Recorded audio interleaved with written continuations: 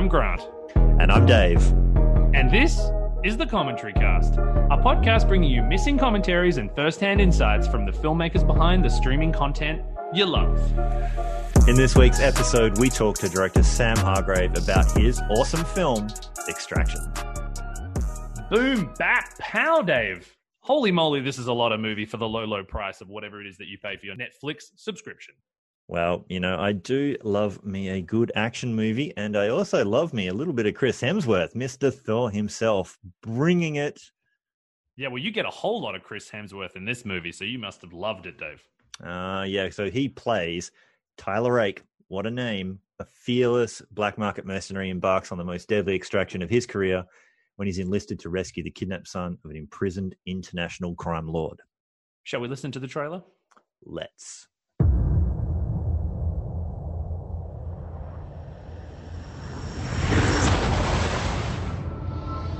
They were hoping if you spin the chamber enough times, you're gonna catch a bullet.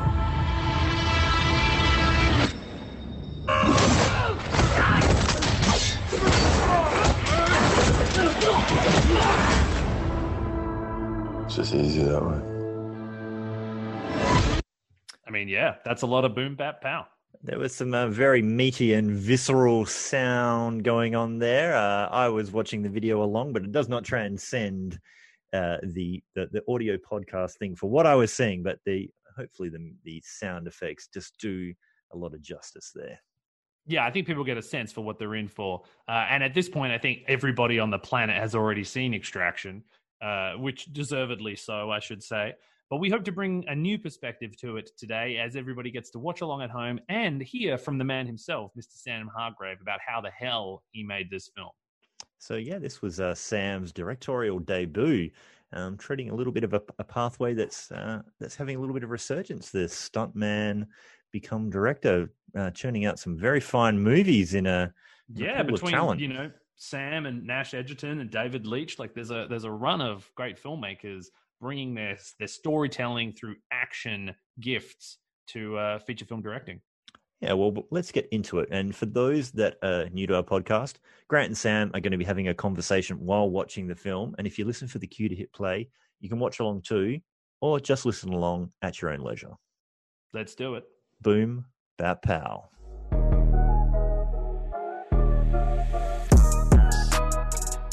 Sam, thank you so much for joining us here on the Commentary Cast. It is an extreme honor to have basically the hottest director talking about the hottest movie on streaming right now. Well, I don't know about all that, but thanks for having me. It's a pleasure to be here. I appreciate your time. It's such a huge, bombastic, fun, mind-blowing production. I don't know how the hell you guys made this happen. Some pretty smart people, I'm guessing. And a lot of Netflix money. Yeah, well, I mean, it's very fortunate that Netflix believed in the project. They believed in, the Russo brothers and me and Hemsworth. And they did. They put up some good money for a movie like this, which normally in a theatrical kind of the studio system would not get this kind of budget. And so I'm very thankful for that. But then, definitely as a director, my number one job is to hire people that are smarter than me. Because if I'm the smartest person in the room, that's the wrong room to be in. That's how I like to record podcasts as well. I like to make sure that the guests are smarter than I am, and I'm pretty sure that's the case today. Well, let's start the movie. There'll be plenty of time to talk about all the kind of things that I'm interested in talking about, and I'm certainly interested to hear what you have to say about this hell of a movie where everyone needs to strap themselves in. We're going on a big ride today. I'll give everyone a second to queue up their Netflix and be ready to hit play in 3, 2, 1. We are away. I have to start at the beginning, right? Like, because you've had an incredible journey to get to this point. Like, you basically set yourself on fire, thrown yourself out of windows, been hit by cars to find yourself in this hot seat, right? You're coming out of a background in stunts. That's true. Yeah, I started my career in the stunt world as a stunt man, then a stunt double, and then I kind of quickly started coordinating fights, choreographing fights for the likes of Chad Stahelski and David Leitch. And then, stunt coordinating became something that I was into. And a lot of that came from just really wanting to have more creative input. I really wanted to have a little more control, and that ultimately, the stunt career led me to where I am today. Yeah, I mean the incredible thing about your fights, and I've certainly seen a number of them, and so has everyone else because you've been doing them on the biggest films of all time. Like they're incredibly kind of visceral, impactful, but also character focused, and they're always moving the story forward and clear, comprehensible, and like this whole film is ultimately a showcase for that. I mean, it's the perfect first film for you, I'd have thought. Yeah, glad you noticed, because that has been my goal with movies, is to with action in movies, and now then with this movie, is to make the action clear, make sure you can see what's happening, and then understand why, like the motivations and all that stuff. Because if you're just doing action for the sake of action, it's just bad theater. You have to care about the characters who are going through these actions in order for it to have an impact. So that's the goal, and hopefully we achieve that here. So, and what better way to start off caring about somebody, to put them in extreme peril and then find out how they got there, Was that something that was in the script from the outset, or something you found in editing? We found this actually, that from the outset. I mean, it was a different kind of peril. Like it did kind of start closer towards the climax, like with an action scene, and then go backwards, but it wasn't this particular one. When we got in there and arranged it how it was originally scripted, we were like, but, it works, but let's try. It feels very, that's not the right word, but we went back and tried some different things, and we came up with this. Now, real quick, that hilariously, that I didn't know this about, and this is anybody's dream as a filmmaker, is we were able to go back in and change the color of that title after the movie had been seen by 80 million people. They opened it back That's up. amazing. Because somebody, and I, not to say I don't care, it's important, all that stuff's important, but they, it was too green to one of the executives at Netflix. So we went back in and it was great. Let's make it a little more blue, and we put that up there. And so the title you're seeing now is updated after the movie was released, which I'd never heard of before. But I think you should change it every 6 months to just keep it fresh. I think you're right. I think we should just continue editing the movies so that everyone who goes back and views it has a different experience. I think that, it's interesting that, and with everyone that we've spoken to that's working in streaming now, which is everyone, it's not something I heard before, that that you can go back and change the film and it'll be up live 10 minutes after you do it. Depending on who you ask, I imagine that's either amazing or terrifying, that you can kind of keep tinkering with the film forever, or God forbid, executives can come in and change your film once it's up on the service. It's a crazy thing to think about. And it wasn't, and to be fair, that we were picture locked, and it wasn't, we didn't change any of the content of the movie or the edit or the length. Those are much more difficult changes. But the color of a title, that's something you can take over to the the post house, and it's a very quick click of a button, and they can give you options of different colors, and so you can decide that very quickly or very easily. So it didn't change the length of the movie or the mix or the sound. That would be something that you could not do in a very quick or timely manner.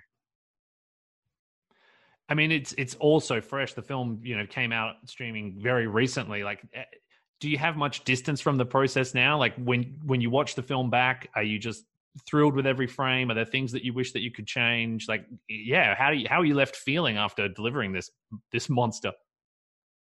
Well, what's so interesting is just talking with a friend today about the kind of the nature of this. You spend 2.5 years of your life on this, and I got to give a shout out there. We just the girl that was there and walks away from the screen there was Shelby Malone. She was my assistant, started as my assistant, ended up as the associate producer. We wanted to put her on screen to thank her for all of her. That was my idea, at least. But I remember this. She was more mad at me this day than I think I had ever seen her be. Because you were putting her in the film?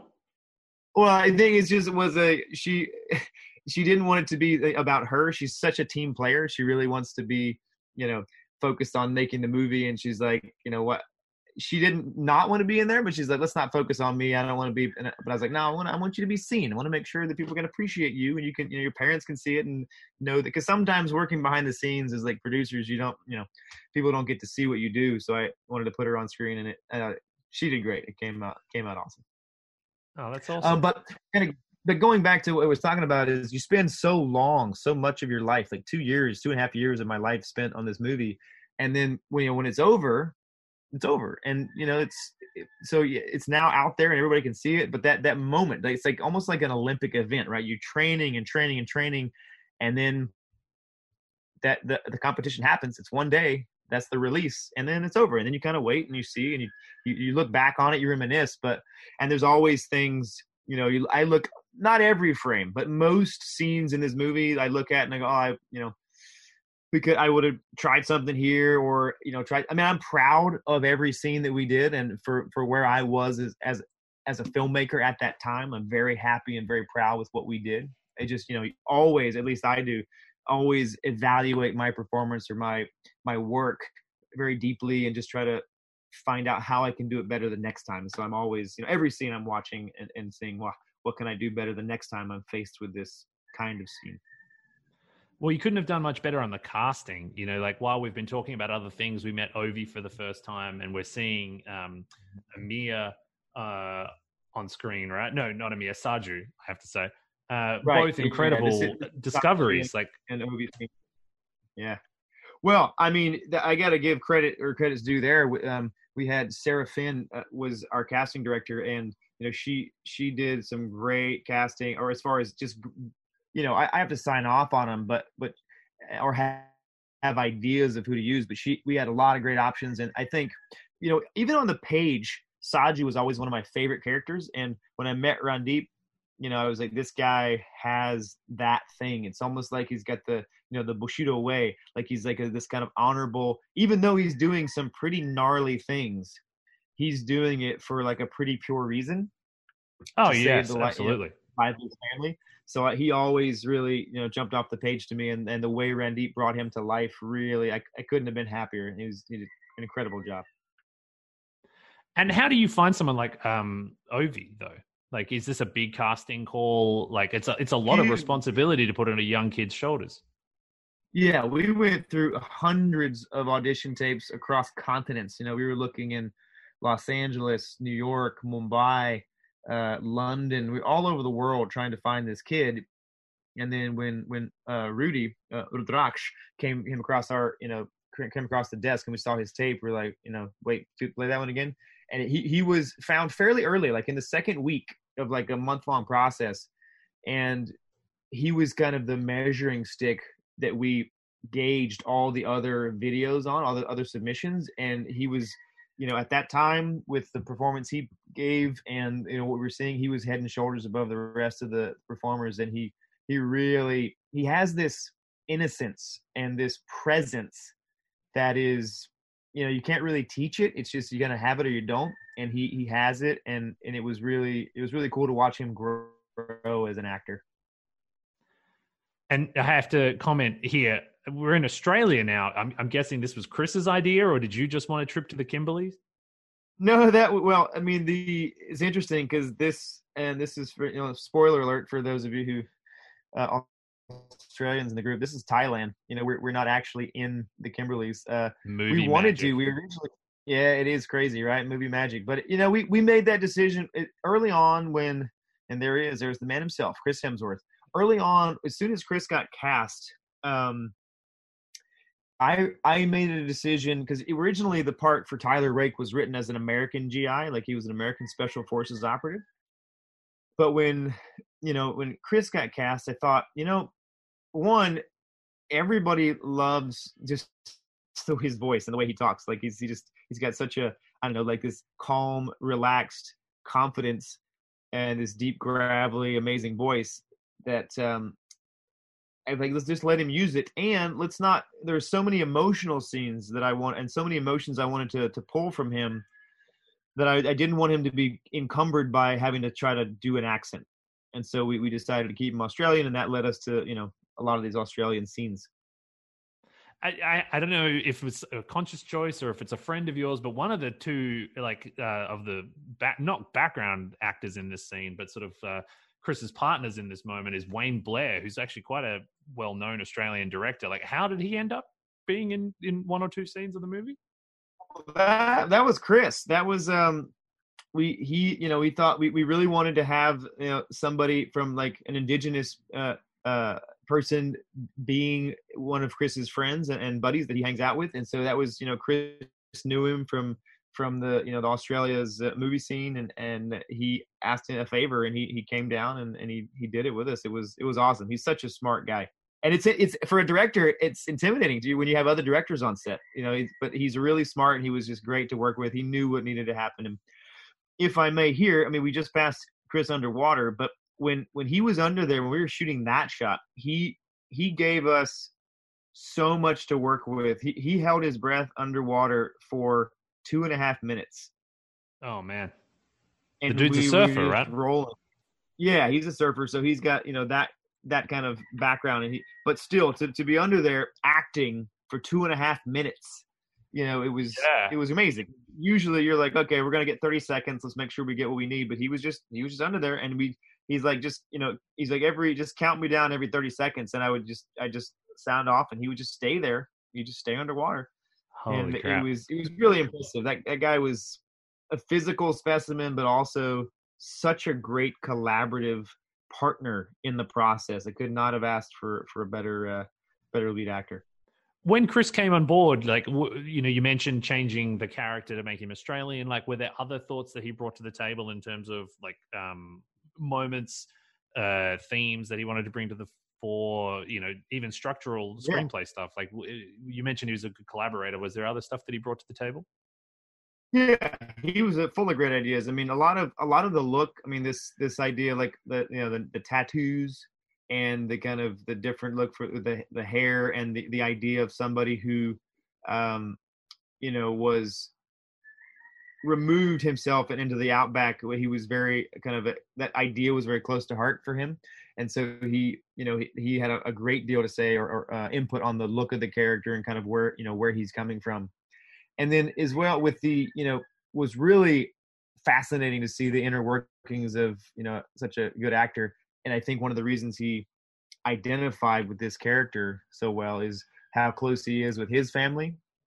And so then with the background of this story, of this character, and the loss of a child, I think it was very, very powerful and something that resonated with him.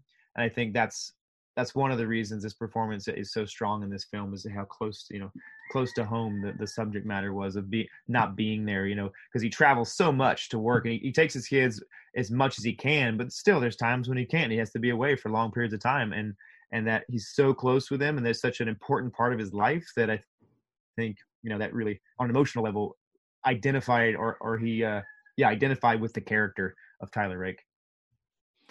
Because the listeners of this podcast are often filmmakers or aspiring ones that do like to at times get a bit technical. Like, does Chris have a way that he likes to work? Is it, a lot of build up off camera and then just 1 or 2 takes, or is it long takes, or is it multiple takes? Like, how do you work with somebody like Chris?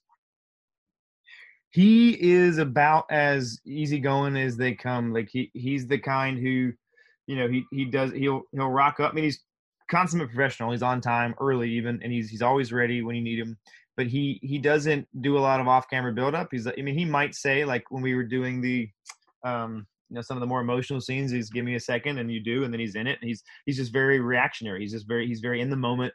He's not putting on a lot of stuff. He's just he brings the work that he's done. He brings it to the set, and then he's present, and he lets that kind of build. And he will do as many takes as you need, but he also, like, usually the first couple takes, he's right in the ballpark. So he's not wasting anybody's time by needing a lot of takes, but he's also very giving in that if the other actor's not getting it, or for whatever reason, or camera's not, or I'm not happy, he'll keep giving every take. So he's just every director's dream to work with a guy like him. This whole cast, really, like this, we got a lot of them in this room, and one notable member of the cast who we here he comes. Here he comes. Oh, there's the beard. There it is. Oh, there it is. Which was actually this was an additional photography scene, and that the kind of just to give you a proper introduction, is that to make sure that you well, truthfully, I wasn't. Well, that Yeah, basically, yes. No, the scene was added later to just kind of condense and make sure to remind the audience that be very clear about the mission, the goal, and the stakes. Like, what is it what are we going to do? What happens if we fail? What are we going into? And that we added that in additional photography. So I got a little more screen time. Now this shot here, one of my favorite shots in the movie, one of my favorite scenes, and again, movie magic.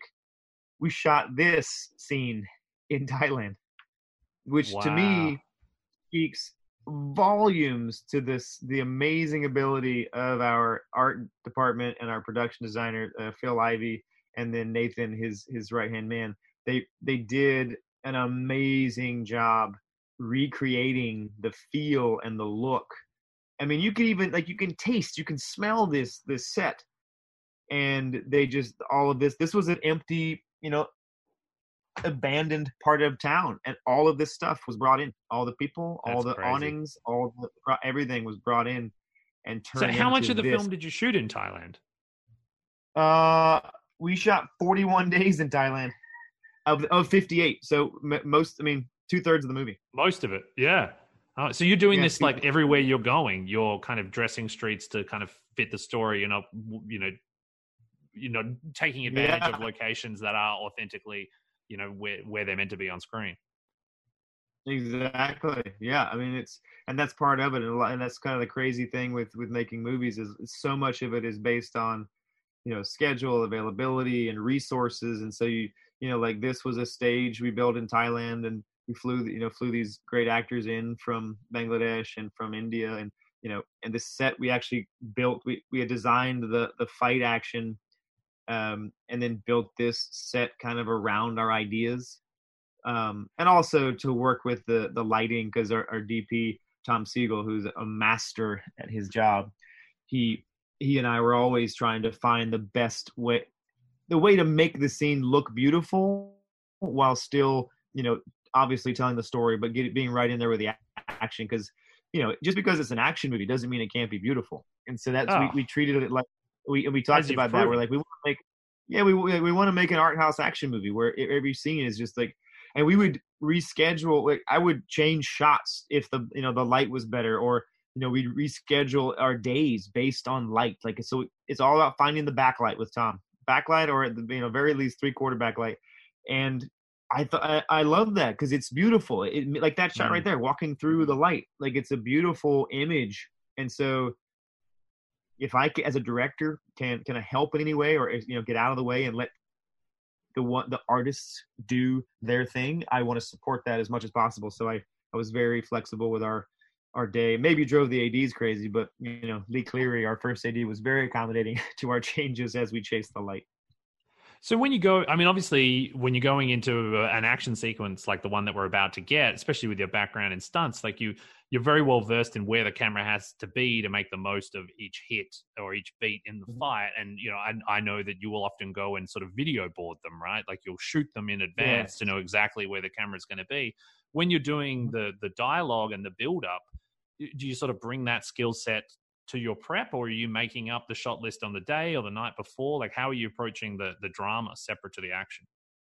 No, it's a very similar approach. Since we're watching it, that was Bobby Holland Hinton, the stunt double, and Michael Lair, our fight choreographer, who came down those stairs together. And, I love that this kind of stuff, the magic of movies, the beauty of this stuff is, those guys are going downstairs with no elbow pads, no back pads. And so, how do we take care of our performers? We use like high density foam, and we pad the stairs and the walls, and then we get in there and post with the visual effects and clean it up a little bit if you see anything. And you don't put sound in there, and with that, it's just amazing. It allows you to get bigger, genius. Better stunts, take care of your performers, so you get like more takes if you need it, and just get a better performance, and everybody's safe. And that's what I love, to blend technology and just kind of action filmmaking.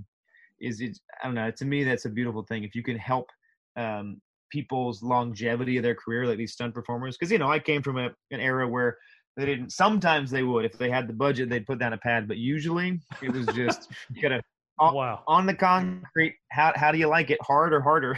Oh no, that's nasty. To go back Oh, sorry. Go ahead. No, please, you tell me more. I mean, the ballet is playing out before our eyes right now. Anything you can tell us about it, It I'm all ears. is. I'm gonna go back to your question of the prep and stuff after this action sequence because there's so many things in here that are just so Oh, much please. fun. Oh, that hit. Oh, man. Like that, like those kinds of things. These guys could do, and like this, like the guy hitting the bricks there, all of these things, or this table, like being on a line, a cable that stops it, like a couple inches in front of the performer's face. This here, that all those bricks he's hitting, we've padded pretty much this entire room so that these guys can hit walls and take smashes and then that shot, this is all happening very fast, but that's we needed to watch this at half speed. I know. Well, that suplex was one of our favorite beats because we wanted to do things that, we love putting the stunt performers in there and having them do crazy things, but there's also certain things that we don't want to ask them to do. And that was one where we actually had a dummy and we put the clothes of the stunt performer on a dummy and had Bobby the double suplex the dummy right onto his head because I love stunt performers and I would never want to do that to them so that anybody got injured. And then this was actually, this tension building moment and the much talked about getting raked by Tyler Rake. That moment was actually the seed was planted in an early online piece that I forget who it was. I don't know what online publication it was for, but it was, they said the character's name is Tyler Rake. If he kills somebody with a rake, I'm going to lose my mind. And so I was like, that's actually a really good idea. So I wrote it in my notes. And then when we got to this scene, I was like, told the stunt team, was like, I want, somebody to meet their end via rake. And we did it. That is a virtuous circle right there. That is beautiful. Oh, it's so good. And this moment here, like what I tried to do with this kid is because, it's a pretty violent movie and it's, dealing with very morally gray areas. A lot of these characters are doing some pretty gnarly things. So what I wanted to do is because violence here is all about perspective. Who the hero is and good and bad are very, very much, the way you look at it and your perspective. So, for that kid, what I wanted to get across was just because, Chris is the hero in our story does not make him the hero in that kid's story. He's the monster in this scene, so I just wanted to throw that in there so that we're not, as much violence as there is, I don't want to glorify violence. I want to show like this, there's consequences to your actions. And for him, that kid, there's consequences. So that he affected that kid's life very negatively. And I just wanted to tip, hat a little bit to that just to be aware so that it's not like, we're aware that we're in kind of gnarly territory where we're not saying that it's a video game where people get shot and there's no consequences. Like, yay, these guys are the bad guys just because we say so, or this guy's the good guy because we want him to be. It's all a matter of perspective. And so, we tried to sprinkle that in there without getting preachy, but hopefully that lands with some astute viewers. It also sets up, that Tyler has some kind of moral core. He draws the line somewhere and gets us on board with him. Yeah, we definitely sort of has to do what's necessary. Exactly. Yeah, he'll do whatever's necessary, but there is a line he won't cross. Like this, he wouldn't do this. But then what's so great about that in the setup, like, with Joe writing the script and us talking about it, is you're very quickly contrasting these two, your lead, hero, and then your lead villain of what one will not do. And right after you show the links that the other one will do, but for seemingly like a petty thing, someone stole some money from him, so he's tossed them off a roof. So you're very quickly establishing kind of the extremities, or not extremity, the extreme nature of this guy's world and the lengths to which he will go for something as trivial as a little money. And then you go, okay, well, if Rake has taken this kid from him, he's going to go to much more extreme lengths, and that's going to get real dangerous. Oh, and it's such a great scene too. So tense and so effective at setting up a couple of characters that are going to be quite important as it goes on. Not to get lost in the background detail, but where are we shooting this scene, right? Because we're definitely looking out on the world here. Yeah, this is in Ahmedabad, India. This is when we were shooting in India, this is where we shot most of our stuff. There was a little bit of time in Mumbai, but most of our stuff was Ahmedabad, and we found this great rooftop and a great time of day. Which it's hard shooting because we only had a day to shoot this scene, and so it's really hard to fit in because and poor Amir Priyanshu here, he only would get like 1 or 2 takes because the light was fading, but he was so powerful, so prepared. And what's crazy?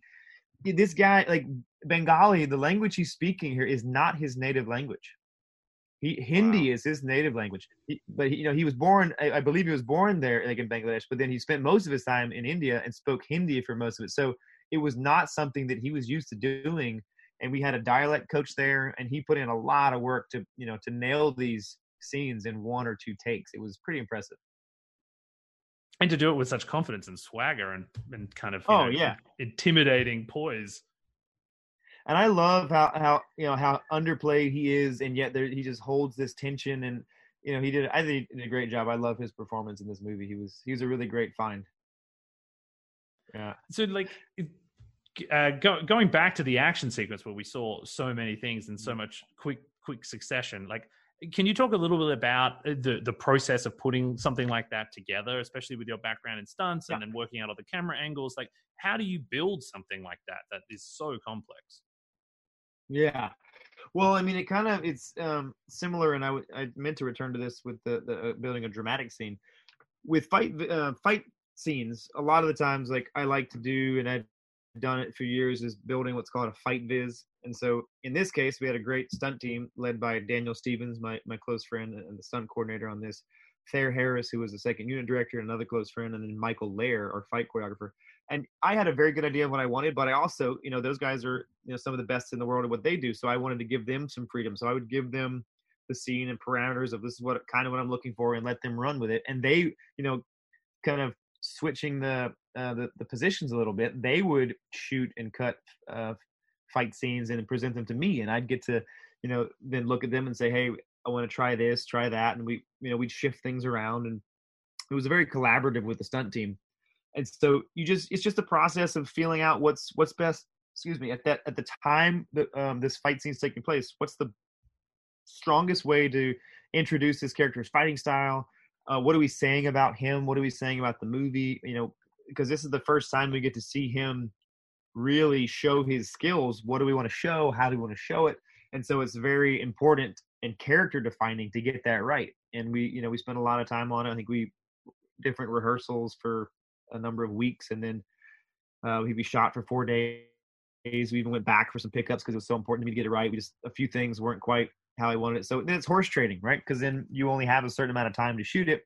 And so I was like, well, you can go back for 1 day to get these extra beats, but we're going to have to give up something else. And so it's very complicated. A lot of work goes into it, but that's the same I try to do with, the drama as well. Now, maybe not to the point, because the actors' schedules are you don't have them as available as, say, the stunt team, because they're not there as early in prep. But for dramatic scenes, many weeks ahead of time, the DP, Tom Siegel, and I were, in either my or his hotel room, or down in the, in a one of the conference rooms, going through the script and just deciding like how we wanted to tell the story with the camera. What are we trying to say? What are we, how are we defining this scene visually? And we would have a shot list, and I'd type it up, print it out, and I would try to stay, at least a couple of days ahead, so that we knew going in I could pass out the shot list to the department heads who needed to know, and they would be able to prepare it to the best of their ability, so that if you know the general idea of this is what we need, we're going to have a crane, so you can have a crane show up on the day, and we want to do overs, we want to do this wide shot. If you know the basic outline of your day, then you can get there, and some of the best moments come from improvising on set and finding even better shots. And so that's where, to me, it's about, you fix it all in prep. You prepare so that you have the freedom to adjust on the day and find the best shot for the movie. Speaking of some good shots, here's a pretty badass shot of you with some sort of impressive sniper rifle. So how exactly did you find yourself in that role? Like, was that you couldn't find someone else, or you knew from the moment you read the script that was going to be you? No, there was actually, and truthfully, we actually shot some of this stuff with a different actor, and it didn't have the, whatever that thing was that we needed. It was unfortunate kind of thing that we had a guy who was supposed to play that role, but then something happened with the visa process, and then it worked out that he couldn't come to be that character. And so we had to do a quick casting, and we found somebody who was available, but then it wasn't right. And we got back in the editing room. We're like, well, we're going back for some other stuff anyway.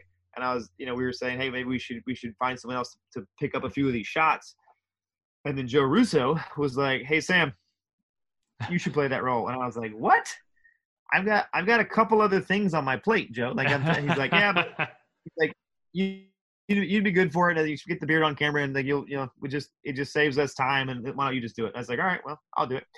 And so I did, and it was fun. But what it did is kind of gave me a whole new level of respect for actors who direct themselves in lead roles. Like Ben Affleck's or Mel Gibson's or Robert Duvall's, people that are in the films that they direct. Because I was only on camera for 3 days. And it was some of the most stressful, difficult, time-consuming things that I've done. Because you got to, perform, and then give yourself notes, and be honest. You got to be honest with your performance. You can't just be like, you got to be truthful. Say that I didn't get that line right, or no, that's not right for the character, and then go back and change it. But it also takes time, because you got to watch playback and see your, to see your performance, and you're like, I don't like the way you whatever, moved your hand at that time. Or you just got to be very self-critical, which is a very interesting process that gave me a lot of newfound respect for actors that direct themselves. Oh, absolutely. So, it's maybe fortuitous that you catch a bullet here and may or may not appear in a sequel. Right. The medicine nowadays is very advanced. Who knows? Maybe I could plug the hole in my head and come. Personally, I hope you do come back. Oh, well, thank you. That's very kind of you to say. That one's a hard one to come back from. I will say that. But who knows? Like maybe he's got a brother who doesn't have such a big beard, and he could come back for vengeance. I don't know. There's all kinds of ways. I love that. It's like a Die Hard thing. Die Hard with a vengeance kind of plot line. I'm there for it. There you go. Now, what's interesting, and something that we... Oh, please go. Go ahead. No, I was just going to comment on the actor that we haven't really talked about, who's been in a couple scenes, is Golshifta Farahani, who plays Nick, and how, what she brought to this film and the role. And I just wanted to make sure, I know she's going to come back and we'll get to it, but the way she handled this character is really awesome. I think she just made it her own and made it very powerful. And she, really gets a moment to shine at the end too, where she sort of gets in the field and gets her hands dirty, which was a lot of fun. Oh yeah, she is like she's not shining. She's a comet in the end of this. She just comes in and blows everybody away. We're building up to kind of the most buzzed about, most talked about sequence in the film, which we could probably do a 2-hour kind of conversation about just those minutes of the movie. Like, could you give us some insight on like how you decided to do it all as one shot, and how were you incredibly daunted by the prospect of that? Like, yeah, where did that come from, and what were the challenges in making it happen? Yeah, it was, it wasn't scripted that way. It was written as one of the biggest, craziest action sequences I'd ever read on the page, and I looked at it and kind of was like, oh my gosh, this reads bigger than any James Bond or Jason Bourne movie, and on our time and budget, there's no way we can hold up to those standards. And I didn't want it, and this is where it starts. It was the first shot of the Wonder, for those of you keeping track, and then from here we're off. And we could. I can't talk fast enough or spew out enough info. Like there's so much that goes into every single one of these stitches and moments that it's kind of mind blowing. And you're right. Maybe we'd have to do another podcast just on the Wonder and give us 2 hours, because it would take longer probably. But as far as an overview, it was not scripted that way. I thought, like, how do we keep the action with me on main unit? Because as it was scripted, it would have been second unit for 3 weeks of the car chases, and main unit we'd get in there for like a couple of days with the actors, and it would just I don't know, it would no longer be my action. And that was kind of what why I wanted to do this movie. And so I was like, how do we keep it with us on main unit, but also how do we, for the time and budget, how do we fit something into the number that we have to back into? Because we didn't have a huge second unit scheduled. So I pitched the Wonder idea, and it was kind of shot down. It wasn't loved, but then I was like, let me write it out. So I wrote the pages for it and kind of adapted the action that Joe had written to a format of a one continuous take. And he still wasn't convinced. And then we shot and rehearsed this, and pre-visited it for weeks. And, it was one of those things that it really, once it was kind of all the way to the editing room, it was kind of fought against. Really? Because, you're trying, it's risky, because the risky thing is, there's no control. You can't change your mind. Like, what you're seeing here is exactly what I want you to see, and that's it. Like, I can't right now, if I go, you know what, I don't like the way that car hit the other car. There is no camera to cut to make that shorter or better or different. That's it. Yeah. And so it's a very kind of exposed feeling, right? And I had a little experience with that when I did Atomic Blonde. We had another, kind of well-known or much talked about Warner, and it was that kind of similar feeling of just exposure. Like you're out there for the world to see. There's no fixing it later. But then what's beautiful about that is it's yours, meaning you can't, and because I was operating the camera, there's no one else you can blame. You can't go, well, the editor screwed that up. He cut out too many frames, or the camera operator, he missed that. And I wish I would have seen this. There's none of that, because I shot it.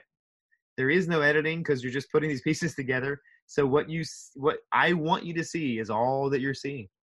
I mean, it's such a strong creative choice too. I mean, I can see the logic why pragmatically it's the right approach, because you're not having to deal with multiple setups and talking about kind of every camera angle and getting every little bit of detail to get, a complex action sequence across. But narratively, it's like the definition of immersion, right? Like you feel what these characters feel about there being no escape. Turn left, there's people there. Turn right, there's people there. Look behind you. Like, all right, where am I going next? Like you feel kind of trapped in this sequence with the characters. So it's a very effective choice. Yeah. And that was, once we started talking about it, once it was like, okay, that was, because Tom and I from very early on, we used the term kind of, photojournalism, or like documentary style feel. And we wanted to be in the action with the characters. And so this was a way, so it all just came together, like not only pragmatically and logistically, but then for us as an audience to be thrust into this situation. And the reason we chose to do it at this time is because, it makes sense, and it's just different to see an extraction happen in real time, so that you learn what they learn as they learn it. You react to what they're having to react to. And so that adrenaline buildup, that rush, and even feeling tired, like after it's all over, you should be exhausted because they're exhausted. And in this moment here was one of the ones that was fought against, because like we lose our hero for like 2 minutes, and we're like, where are the people? Where's Chris Hemsworth? We paid, we're subscribed to Netflix to see this guy, and now the filmmakers aren't, like, we can't see him. And but that's purposeful. Like, wait for it. I'll give them to you now. So Bam. That was part, right that was part of the fun. Yeah, that was part of the suspenseful. fun. Yeah, that was, and he, and at this moment, it's desperation. Like you are surrounded, and if you're going to get this kid out, you got to do, there's no pulling punches. Well, it's worth And mentioning this too kind that not every actor could pull this off, right? Like, if Chris wasn't the kind of physical performer that he is, that he could sustain these takes and like sell this action, like, without exactly the right angle or whatever trick you might have up your sleeve to pull it off. Like, yep. There was another reason another reason this worked out so well, and what you only could have done it with someone like Hemsworth, or of like skill, is that you're not hiding anything. He's out again. It's all about being exposed. Like, he's out there on full display, his skills or missteps or whatever it is. It's out there, and he's so good and so committed to the process. Is that he? You just want to hang back and watch him do his thing because he's so good. Did you have to get buy-in from him to do this? It sounds like you needed to convince the producers, who are also heavily involved in the script too, right? And have a clear vision on how they thought this was originally going to play out. But was Chris on board? Was he an ally? Yeah, he definitely was. He believed in it from the go because he loves a physical challenge. He's a very some great stuff on screen physical right actor. now. Oh my God. Thanks. Yeah, you're in there. Here's another dummy. Whee! Ah! Pretty realistic. Wow, I was super happy with. Yeah, super happy with the dummies we had. But he was game. He was very much a supporter of this idea because it pushed him. Like he talked, it's the hardest thing he'd ever done, action wise. And then this is a very interesting moment here because this was not, originally pitched. It was just there were more, people on the roof to fight and more things to do. But we found that we needed a down moment, a character moment, a bonding moment, because that's what this whole thing is about, is bringing these two characters closer together through this experience. And you're seeing their relationship build and strengthen in real time. And so we felt like we've got a whole lot of action. Let's just slow down for a beat. It's not long. It's just a couple seconds, and give them a moment to have a little back and forth. And that was something that came out on the day. Like we got there on the rooftop and we're like, you know what? We're missing an opportunity here to take a breath, drop a line in here that, let some people, the pressure relief valve, let off some steam. And cause we're going to build it right back up when we bring Saju in right about here. Woo-hoo. And, we're just going to get right back into the intense action. So you need, especially in a oneer, because you can't rely on editing, you need that pacing. You need to be able to allow the audience to breathe at certain times, to contemplate what just happened. For example, coming up here is like so much furious action and we do this crazy big stunt, we boom. Ouch. And then right now, so then instead of cutting away and keep going, we let it breathe for a second. We check in on Obi. Now what's he doing? And then we come back down and they're in the middle of the street.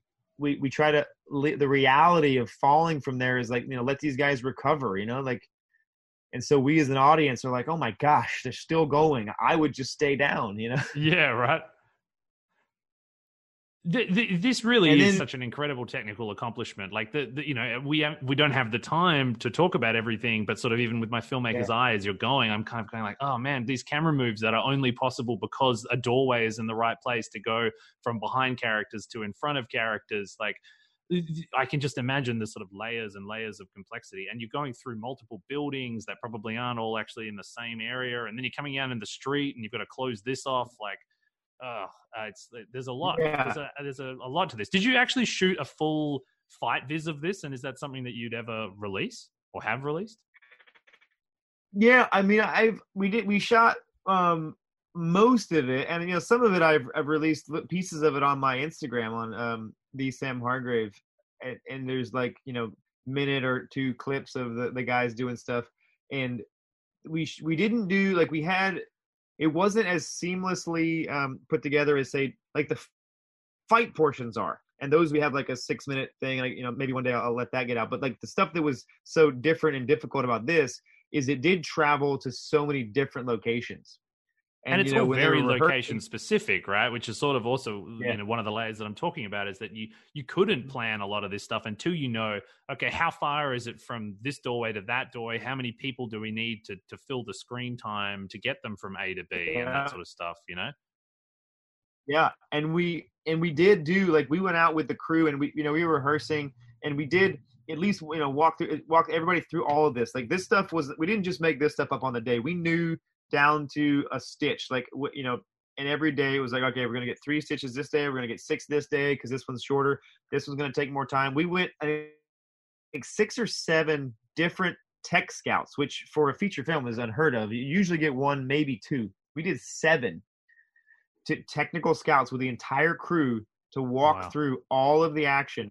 And so everybody knew what was happening, where were the cars going to be, where were the background going to be, where can we stage all the gear? Because, most of these are 360-degree moves, or we're on a car. I have to say, too, at this point is the bit where I thought it was going to be over, right? Like, it seemed like a finishing move. This is the Mortal Kombat fatality. Chris Hemsworth comes in and, like, smashes the guy with a truck. But no, you just kept going. It's amazing.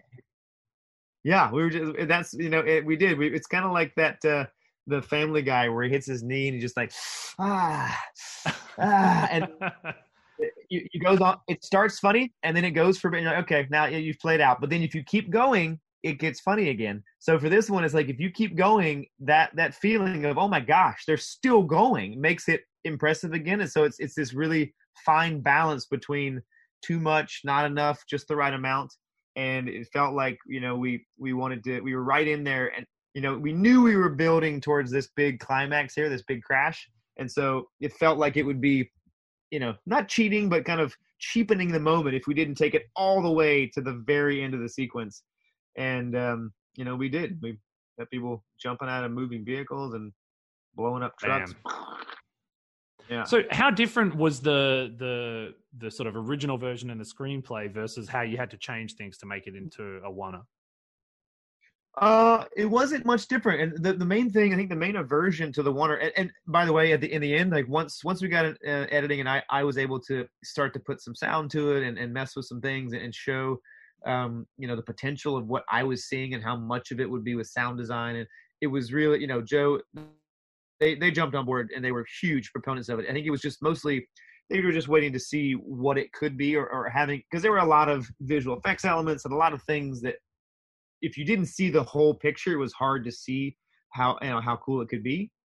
But once they got a glimpse of that, they were fully on board, super supportive. And but the challenge, and I think the biggest issue for Joe as a storyteller was how do you weave in all the different storylines that you need to tell that story. You got Rake and Ovi, and then you have Saju chasing them, and you have the perspective of the bad guys. So how do you do that if you're not cutting to different points of view?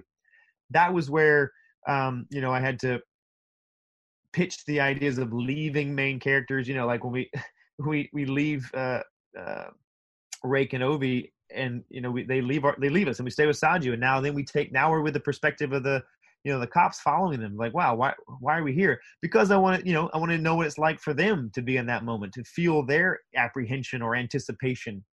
And then we go back, and then on the street, once we hit Chris with a car, you're like, you leave your hero unconscious in the street. Like, who does that?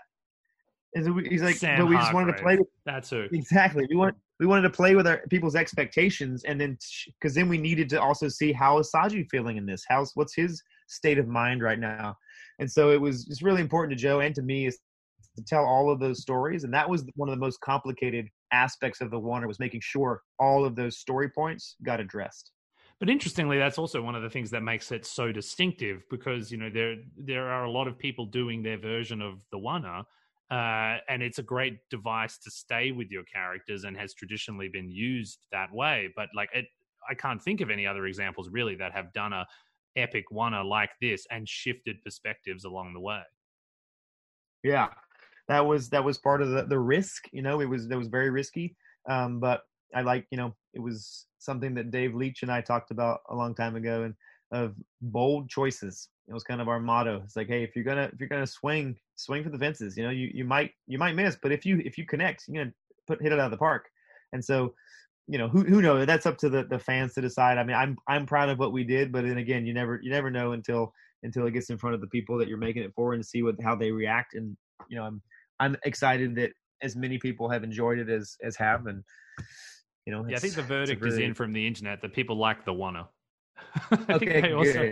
I think there's a lot of love for the one-er and a lot of love for the whole movie. You've talked about the Russos a little bit along the way. Could you give us a bit of the background about how you started working with those guys, and then how the idea of you directing this project came up? Because it's something that they'd been working on for a while. It was like a passion project of theirs that went back a long way, if I know the story right.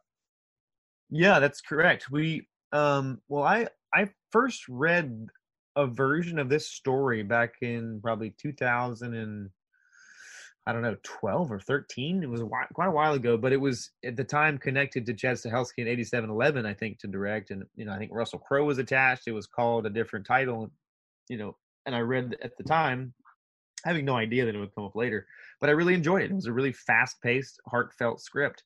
And it fell through. It didn't happen. I went off to do other things. And I worked with the Russos for the first time on Captain America, the Winter Soldier. I was the stunt double for Chris Evans, the Captain America. And that's where we first met and kind of hit off. And then they asked me back on Civil War, Captain America Civil War, to be the stunt coordinator, which was a big break for me. I had done, big shows like the Hunger Games, Mockingjay, or Catching Fire as a stunt coordinator. But this was, and there was action in those movies and stuff that I'm very proud of. But this was a whole nother level of, kind of the international stage of people going to watch and judge your work. So it was a big deal, and I'll be forever grateful to the Russos for giving me that chance. And, I guess I didn't suck too bad, because they asked me back for the Infinity War and Endgame movies. And it was on the set of Infinity War that Joe approached me and said, hey, I've got this script. And he knew we talked on Civil War, and then, just while not filming together, I did other projects and we keep in touch. And he asked if I was interested in directing, because I had mentioned it, I believe, in passing. And he asked if I still was. I said, yes, sir, very much so. And he's like, I might have a script that could be perfect for your first movie. Give it a read. So I read it, and it was a different title, and it was set somewhere different, but it was still the same story of Tyler Rake saving this young kid, and each of them saving each other. And I was like, wow, you want to direct this movie? This is huge. He's like, yep, I think it'd be great. And then we were actually going down a whole different road. And if you think about it, what a different movie it could have been. But in the early days, before Chris got involved, we were talking about just trying to do something different. And we were in talks with Remy Malek to play Tyler Rake. Oh, that would have been different. Yeah. I mean, because our idea was, because when you read it, it's a muscular action movie on the page, but we were trying to go really lean into the kind of art house action feel and the character driven stuff, and just go do an action hero that people didn't really see coming. It'd be something very different. And actually for the role that David Harbour ends up playing, we went out to Mahershala Ali. So that it at some point it's going to be a very different movie. But the way when both of those actors went on to win Oscars, and that was why they turned it down. They was like, well, we're on our Oscar campaign, and so they couldn't do it, which worked out well for them, because they won Oscars, and it worked well for us, because we ended up with Chris Hemsworth and with David Harbour, and just amazing work. It worked out how it was meant to. But once Chris signed on, then it got momentum very quickly. And Netflix then was like, yeah, we love it. And Chris was very excited to play this kind of role that was a little challenging emotionally, but also physically. And it was just kind of all the factors really just started to come together thanks to the Russos. Yeah, I mean, I don't think anyone is sitting at home waiting for my review of Chris Hemsworth, but I have to say that, it's easy to be distracted by how incredibly handsome he is, how incredibly physically capable he is, but he is also a fantastically soulful actor. Like, while we've been talking about other stuff, there was that great scene in the warehouse where you see that sort of vulnerability and that hurt and the history and the baggage that he carries with him. It's hard stuff to do for any actor, let alone someone that's bringing so many other skills to the table too. I mean, I think that you won the jackpot with Hemsworth playing Tyler Rake, and really landed the exactly right star to be the foundation of a franchise, because you're going on and making more of these, right? That is correct. I mean, we're in talks for another one of these that people have enjoyed it enough that they want more, and had a great time working with Netflix, working with Joe and Anthony, and working with Chris. And so we want to explore other stories for these characters. And speaking of the kind of these moments, like this scene here is a place where and again, why I just love Saju as a character so much, is you see his vulnerability in this moment, and that the moment where he chooses to basically lie to his kids, that just give him hope, and we all kind of at that moment we're like, oh man, I don't know how well this is going to go for him, but we know he's in it to he's risking his life and his to save his family, but there's something so noble about his character. And so I don't know. And then this kid is so understated, and so, for a child actor, was so aware of what this role was and what he was meant to do. Because sometimes you get with kids and they just want to can be rough. Soak up the screen. Yeah, they're short attention spans, and they really want to just do. They got a lot of energy, but this kid, was one of the most subtle of all the actors of the cast, and he did such a great job. I just loved his part. It was so good. I mean, and it can be, they can catch you off guard too, right? Because he's probably only doing 2 days of filming on the whole film, right? And you've got some pretty big fish to fry and occupying huge parts of a director's mind. You don't want to be caught off guard when it comes to shooting that stuff and realizing that kid doesn't have the goods. Like, is it all local casting for roles like that? You're just looking at local acting schools and like people that know people, or how do you find a little kid like that that's going to come in and nail it when you need him to?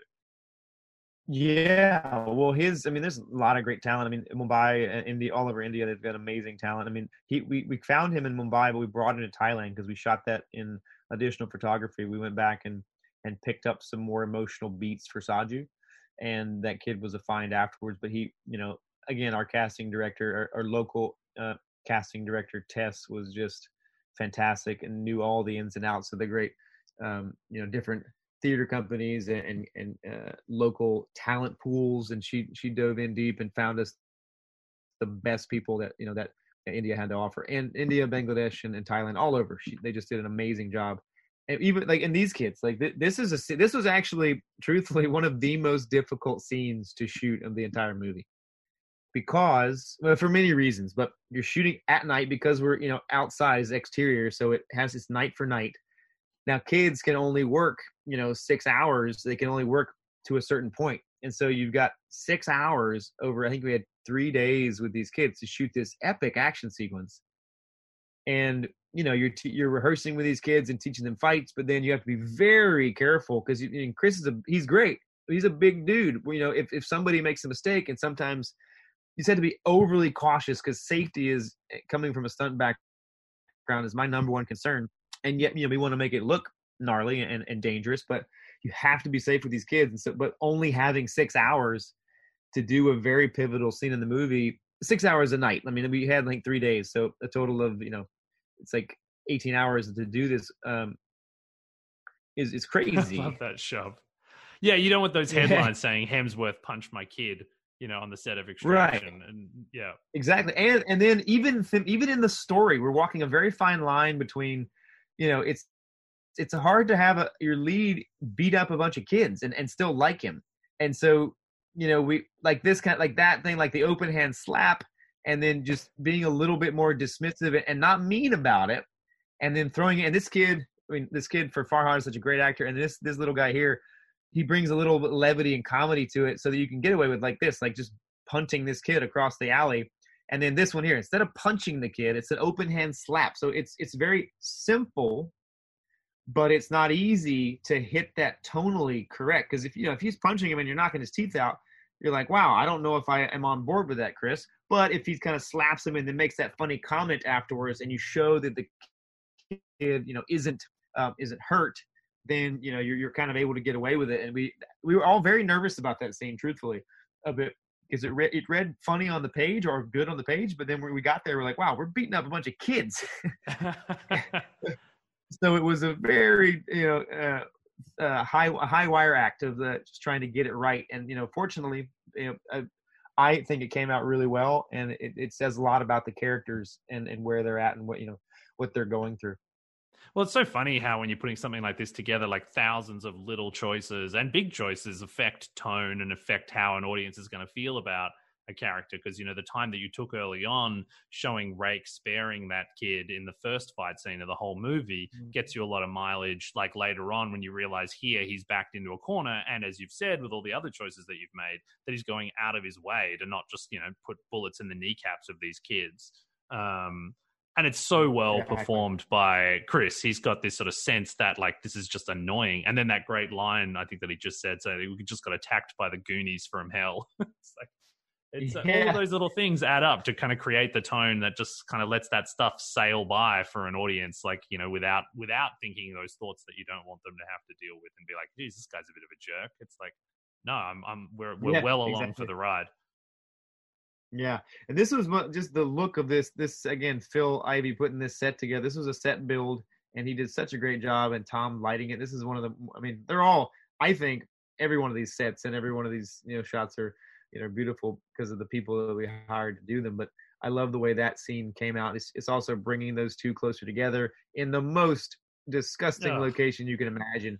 But then, they're having a very intimate scene where they're basically, reintroducing each other and telling each other their names, which is such a great and unexpected thing, right? It's so late in the movie to be doing that, but it's so real. Like, why would they stop and sort of introduce each other any earlier? It doesn't really matter until they finally have the time there. I thought that's really surprising and endearing. Yeah. And I love when David Harbour shows up, the movie takes a fun turn. He's so good, David. He was only there for like 3 days, but man, he brought the goods. That guy is really, really talented and fun to work with. He's just always something different. Every take is a new version of what we're looking for. It just gives you so many options. Must have been nice to just be in a house for a minute.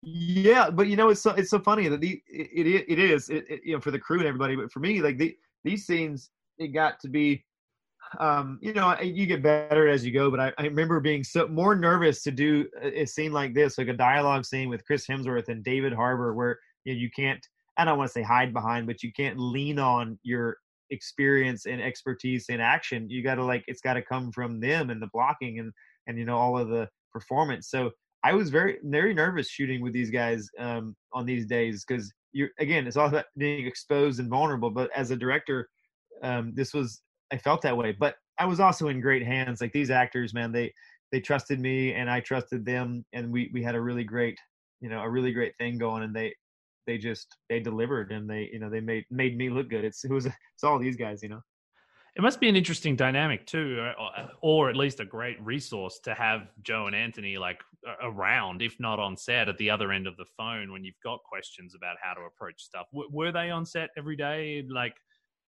through the shooting of this?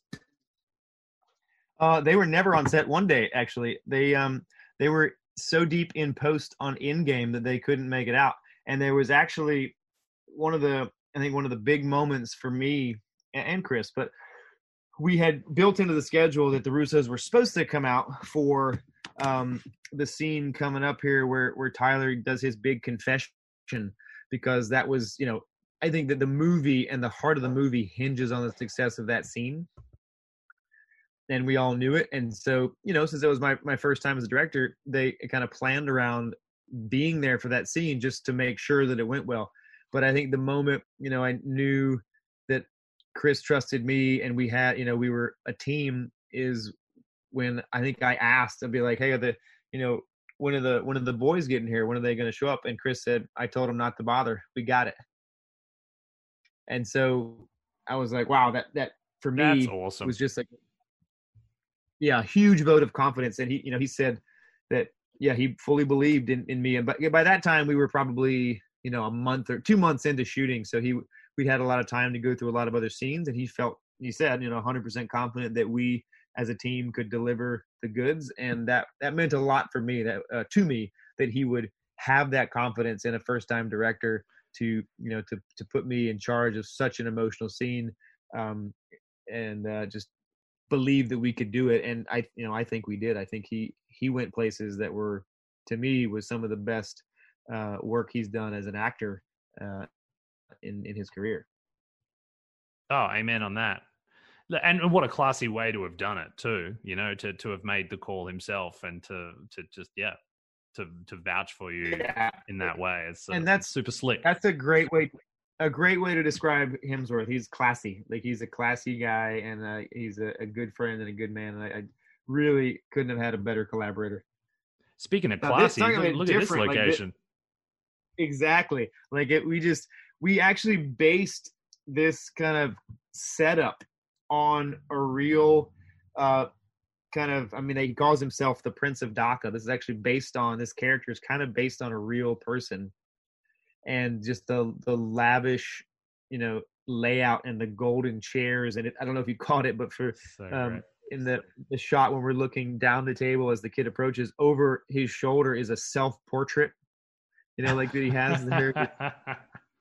Like, he's just so into it, so has drank the Kool-Aid so much. But I hope the actor got to keep that. Or is that at your place?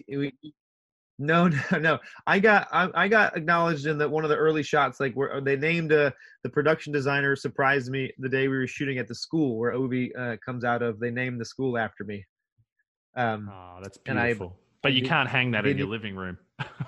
know that I couldn't hang that one in my living room. No, we gave him that picture of himself. Like, hey, you can have that. You deserve it.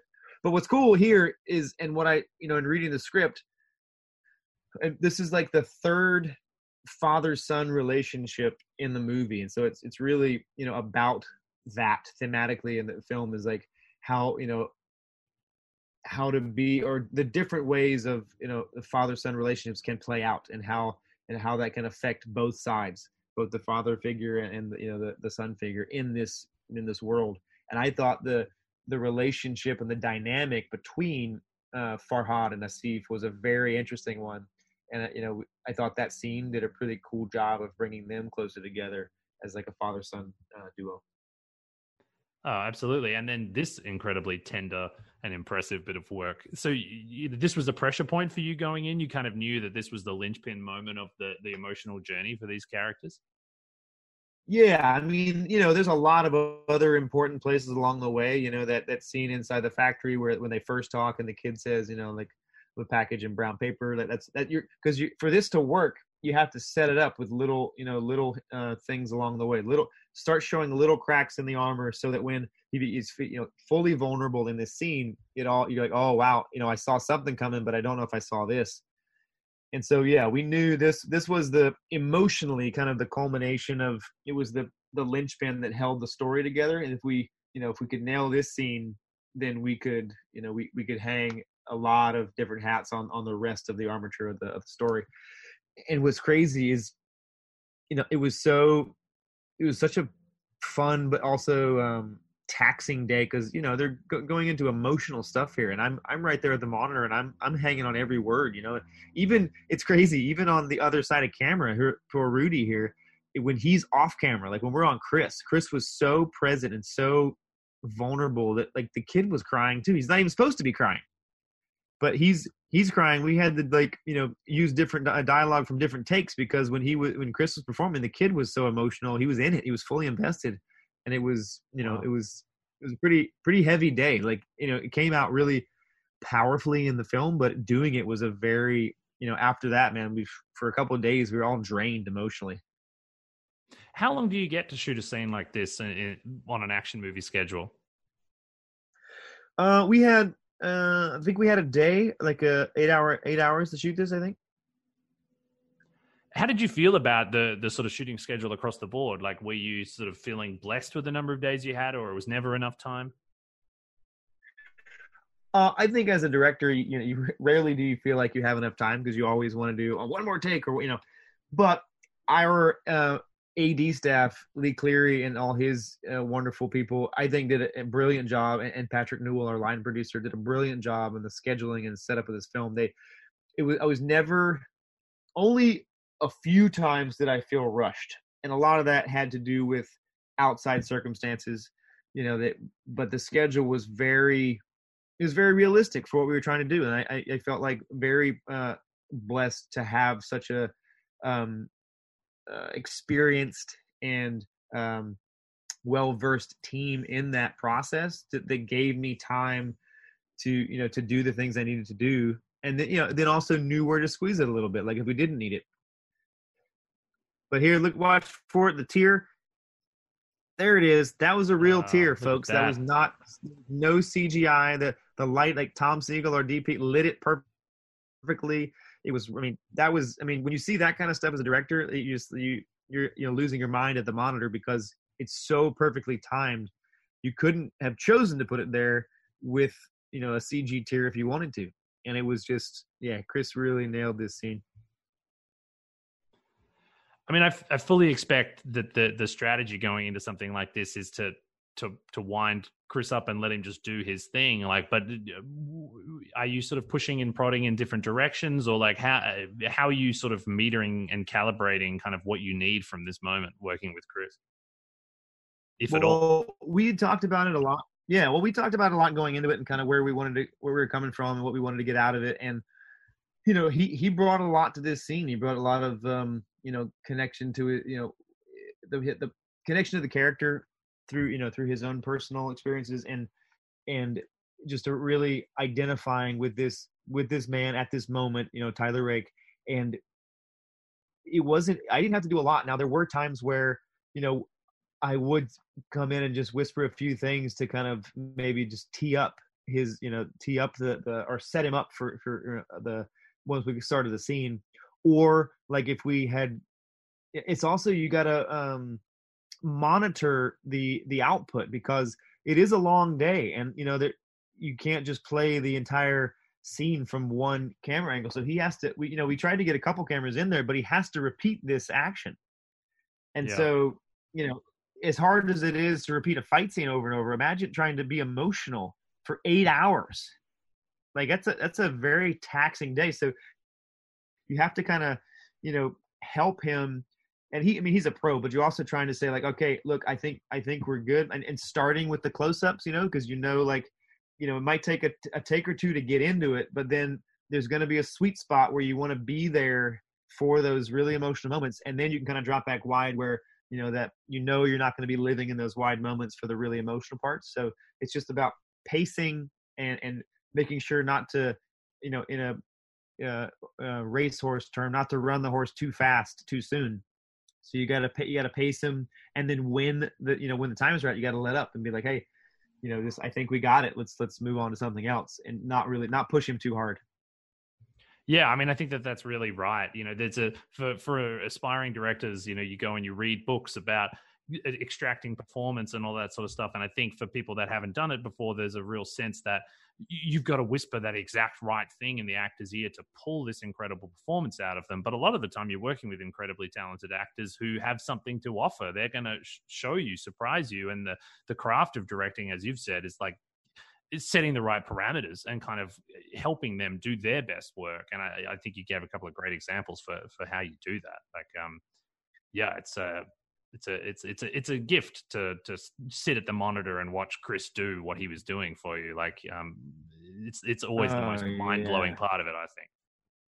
One of my favorite days on set was watching him do that work because, you knew it was real. And that was when, like, we knew you had the scene, is because sometimes it's hard to get there. Having done, acting stuff myself, to be that vulnerable on screen is a difficult thing. And so for him, to see and feel how raw and real it was, like you knew you had, a dynamite in those shots. And so it was very much a relief. Be like, oh, okay, we got it. Like that was, we have what we need in this performance to really hang our hat on emotionally and ride off into the third act with a really emotional turning point for the character. Speaking of turning points for characters, right? Yeah, you just don't expect it from David Harbour. He's supposed to be the knight in shining armor that's riding in to save us. Exactly. And what I love about it, and is, this is also the way he played it was fantastic, but also a testament to Joe and the character of this guy believes he's doing what is right. He's helping his friend. And so that, when both characters fully believe in their point of view, but the points of view are opposite or they want something different, that is conflict, that is drama. And that's why this scene plays out so well in my mind, is like these guys, it's so good. Their points of view are so strong. Oh, super compelling. Yeah. And then you have the sense to go and cast like the most likable guy as well. So you can't help but be like, what you feel betrayed as an audience member. You're like, really, Harbour, you're doing this to us now? It's super important. Yeah, casting is huge with that kind of thing. And also, for David, not giving it away too soon, and but also not going too far the other way. It's a very delicate balance that he did such a great job with. I learned a lot working with David. He was a very, very talented and interesting actor.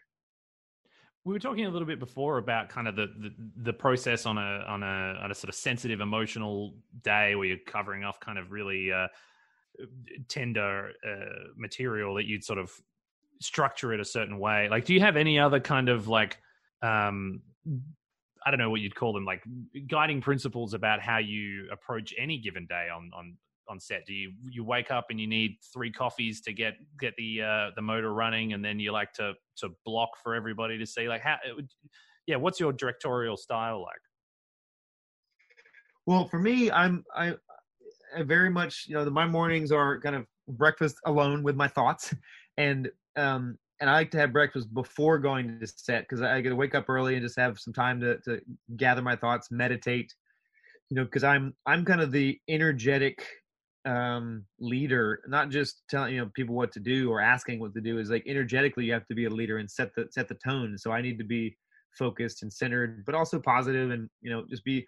And you have to read people. You have to read the set. It's a different energy when David walks on set than it is when Chris Hemsworth there. And you have to be be able to pivot and provide the right environment for each person. And it's a very interesting endeavor. But for me, I like to start with a blocking rehearsal with actors to get a feel for and talk through the scene, especially with someone like David and Chris. They're going to have ideas. They're going to bring some thoughts on the blocking.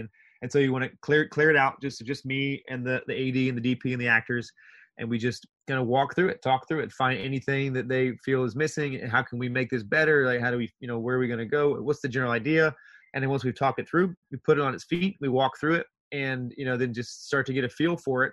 And then once we feel good about it, we bring the crew in and we show them kind of the general idea, and then let everybody go get ready while I talk to the DP about because we've shot listed before and we have a plan going in, but oftentimes that changes because we don't know. I know kind of what I want with what I want with blocking, but actors will bring sometimes brilliant ideas that totally throw our plan on its head, and so you have to be able to pivot, and that need that time to adjust with the DP and the crew and say, oh gosh, well, we're going to actually master it from the completely opposite direction. So we got to flop the set, things that come up, and you have to be able to adjust, but you can only be, that flexible when you have a plan.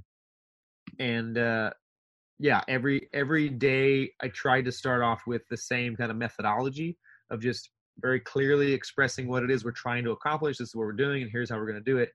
And then, then you allow moments like this kid, Rudy, had, again, we talked about it earlier, but such raw vulnerability and honesty in those eyes. Like he really brought this character to life in a way that was touching emotionally, and made my job as a director, all of that stuff of setting your day up right. Like when you do that and then you get these kind of results, it just makes that job so rewarding. You're like, wow, this is why I do it. You got actors turning in great performances, and it's just a very rewarding experience to see this kind of scene come out how it did.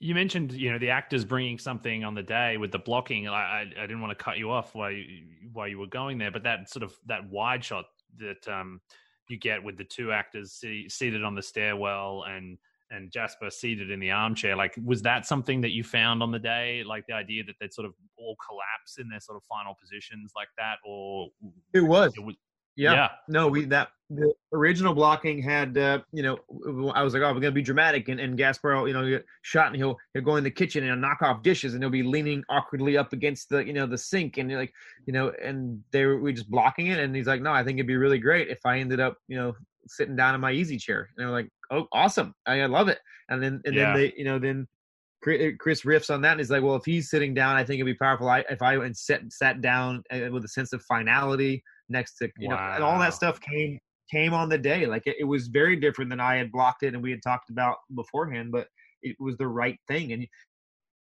that's what one thing, this is for any aspiring directors out there, is a huge tip that I learned from the Russos, is always approach the day or the movie with the idea that the best idea always wins.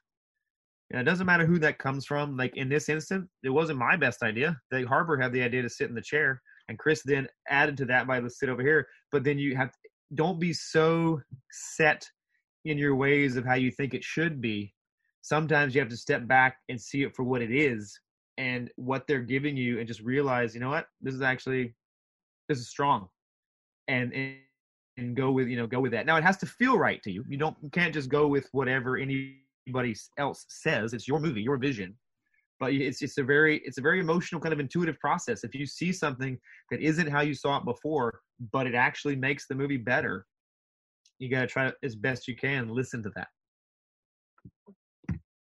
Yeah, that's smart.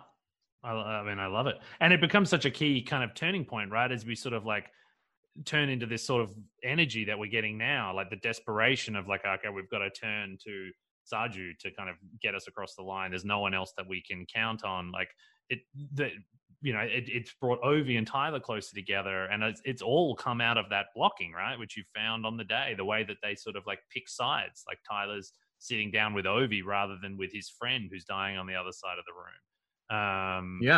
It's great.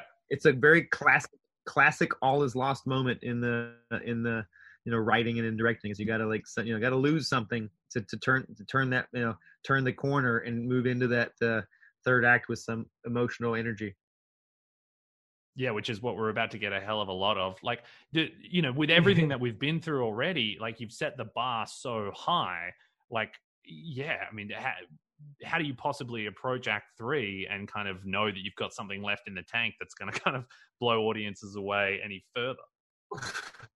That was one of the biggest conundrum. It was one of the hardest things. I mean, I know the kids scene at night was hard, but this third act, just kind of understanding all the moving pieces and the logic of where they're going and how they're getting there and the tension.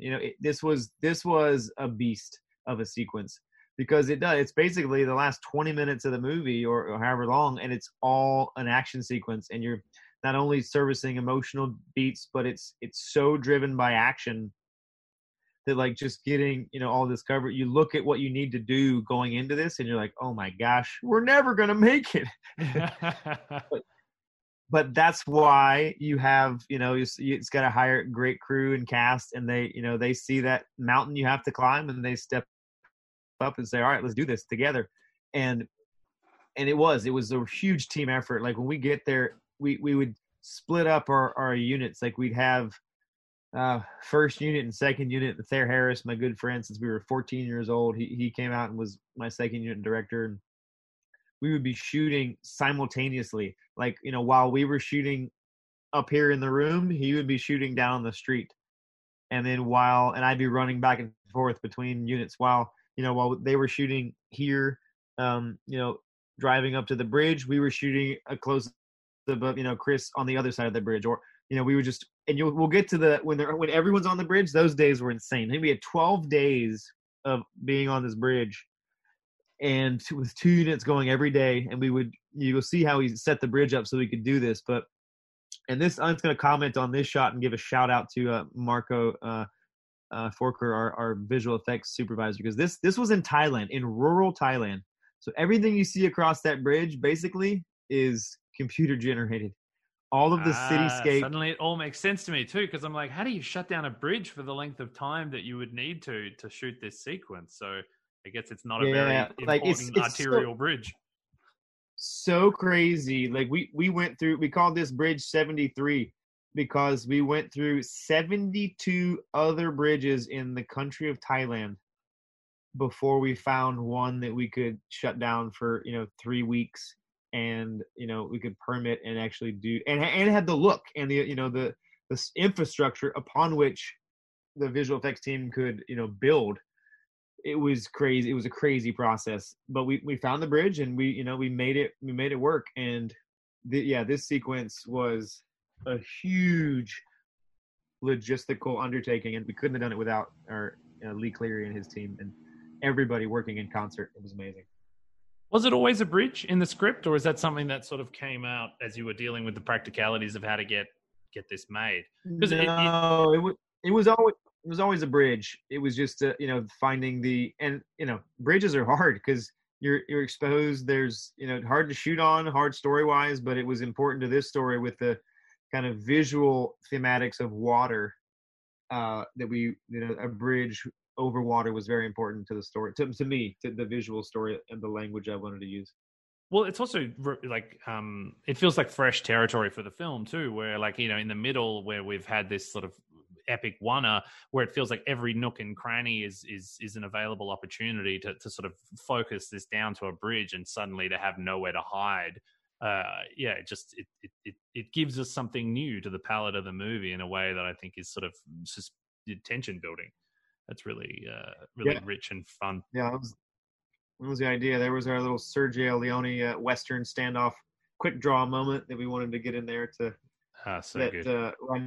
Randeep and I, were very much into Westerns and kind of having this, basically this story is like the good, the bad, and the ugly, and we just loved chatting about Westerns, and he actually took me horseback riding, and he's an Indian cowboy, that one. But he really, like, it's so awesome to me that the energy, like it's calm and calculated and yet desperate. He really nailed this kind of character in this position, and the mannerisms and the movement, and he just put in a lot of work, and I think he really took this sequence to another level. So those sorts of wide shots that we're seeing there, is that a plate with a bridge added, or is that a completely created digital environment? Yeah, it's a little bit of all the above. Like that was plate shots of the bridge, and then we did some footage or some photography and shooting in actual Bangladesh, so we could get the surrounding environment. So a lot of those buildings are real elements that we put into that scene. And then and like this, this all that stuff down, all these boats, all the going on there is all digitally added, because we had to make that. We couldn't afford to for the time and shut down a city bridge, so we're like, well, we got to put that money into the visual effects land to build it after the fact. So it was really you just had to be very aware of the direction you were shooting and understanding what part of the bridge is this, what time of day is it, to get all these plates. And it was really a fun but complicated puzzle to solve. And the chopper is CG, real? Combination. This chopper, this is real. Like, we brought in, I wanted to make as much of this as real as possible. Like, all this stuff is real. It's real firing. I mean, they're not live rounds, but these explosions are real. We've got our stunt doubles in there, and the helicopter is real. This is a real chopper. And the reason you get away with with movies like this, when you need to, like, you're not going to crash. Like this helicopter crash coming up, this moment here, this big moment for Nick, you can't shoot down a real chopper. So, I prefer things to play out in kind of longer takes without a bunch of choppy cuts to hide things. So, but you set that up like this is all real. This is a real chopper, real guys in it, and they're doing this stunt for real. Like the guy the hovered right above the bridge, they hop off a real chopper. So you just use as much real interaction with real practical choppers and cars and stuff, so that when you slip in a well designed and well built CG element, your mind is so used to the real thing, like this real chopper, it's all real. And so that when you get to this moment here, you can you get away with the the digital chopper. Like, so this now is a digital chopper.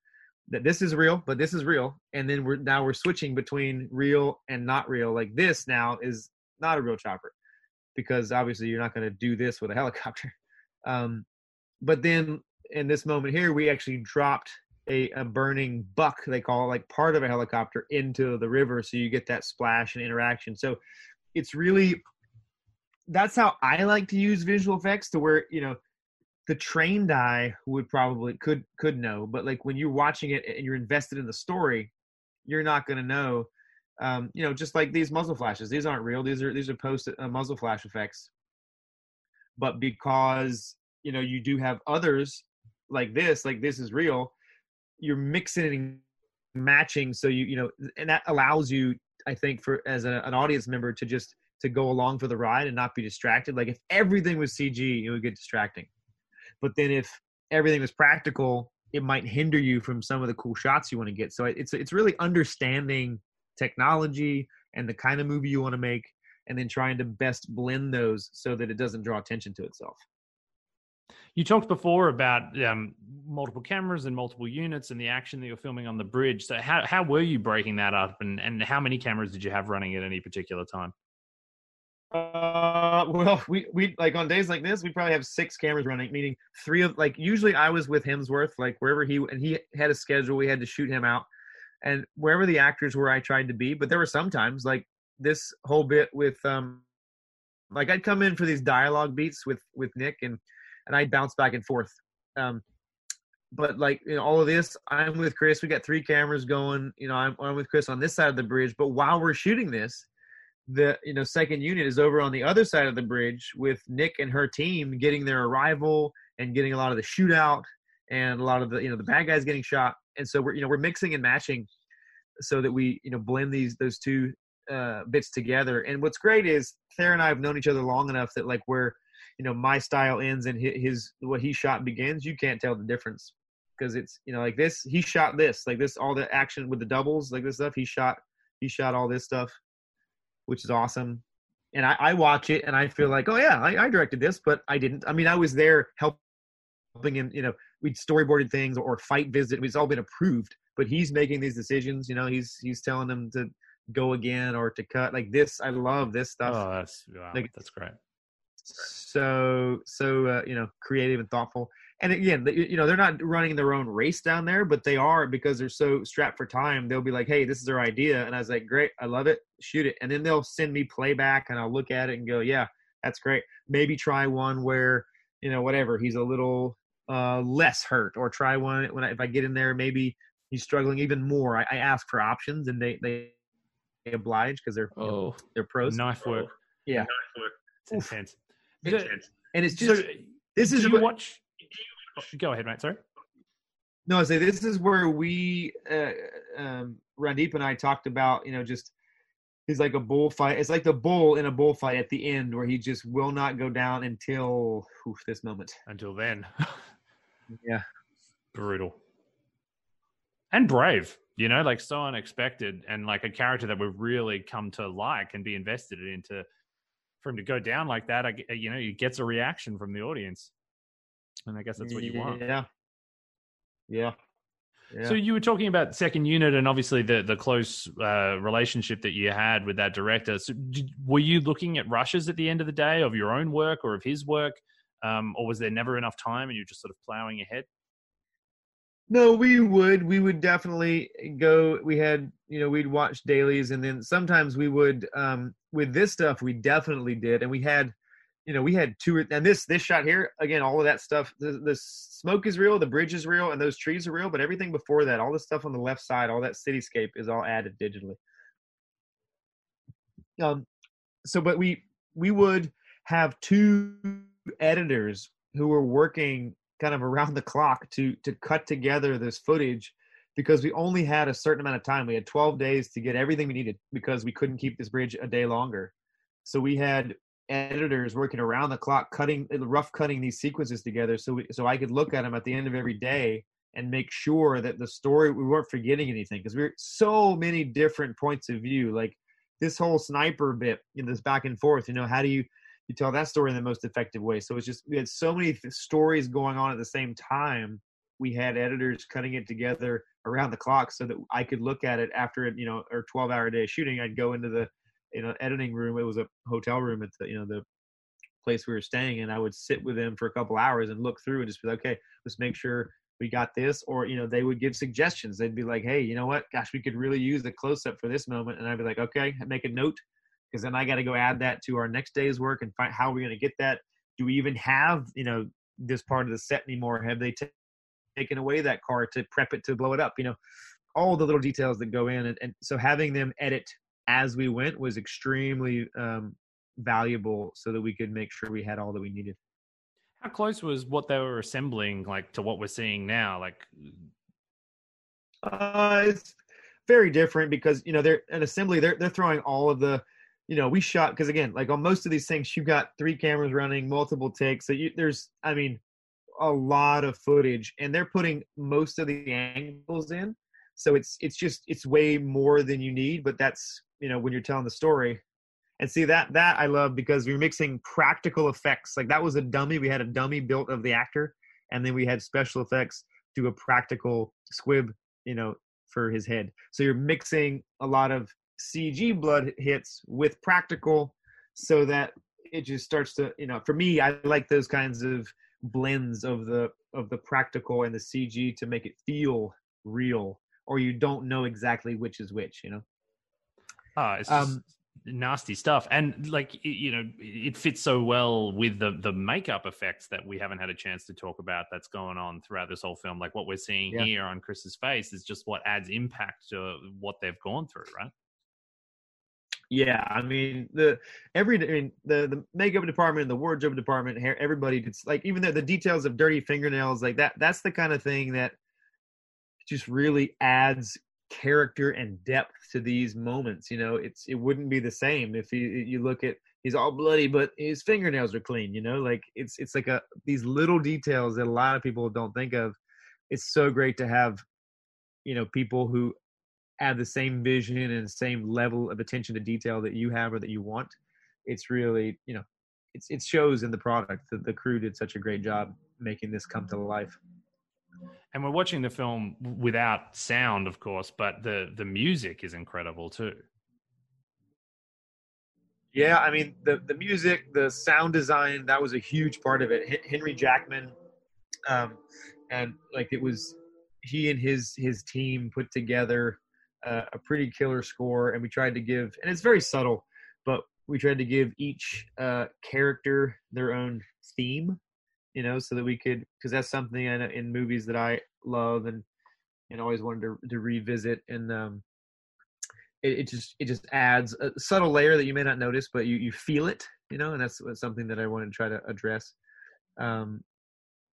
Yeah, and then the sound design, because you're feeling these bullets whiz by and the impacts and the gunshot. You just want to feel like you're in the gunfight with these characters. How does it feel like? Because obviously this is a big Netflix film. Like it's never going to be in a theater per se, but like when you're mixing it, are you're sort of doing it for surround sound and doing it in a big old room? I'm sure.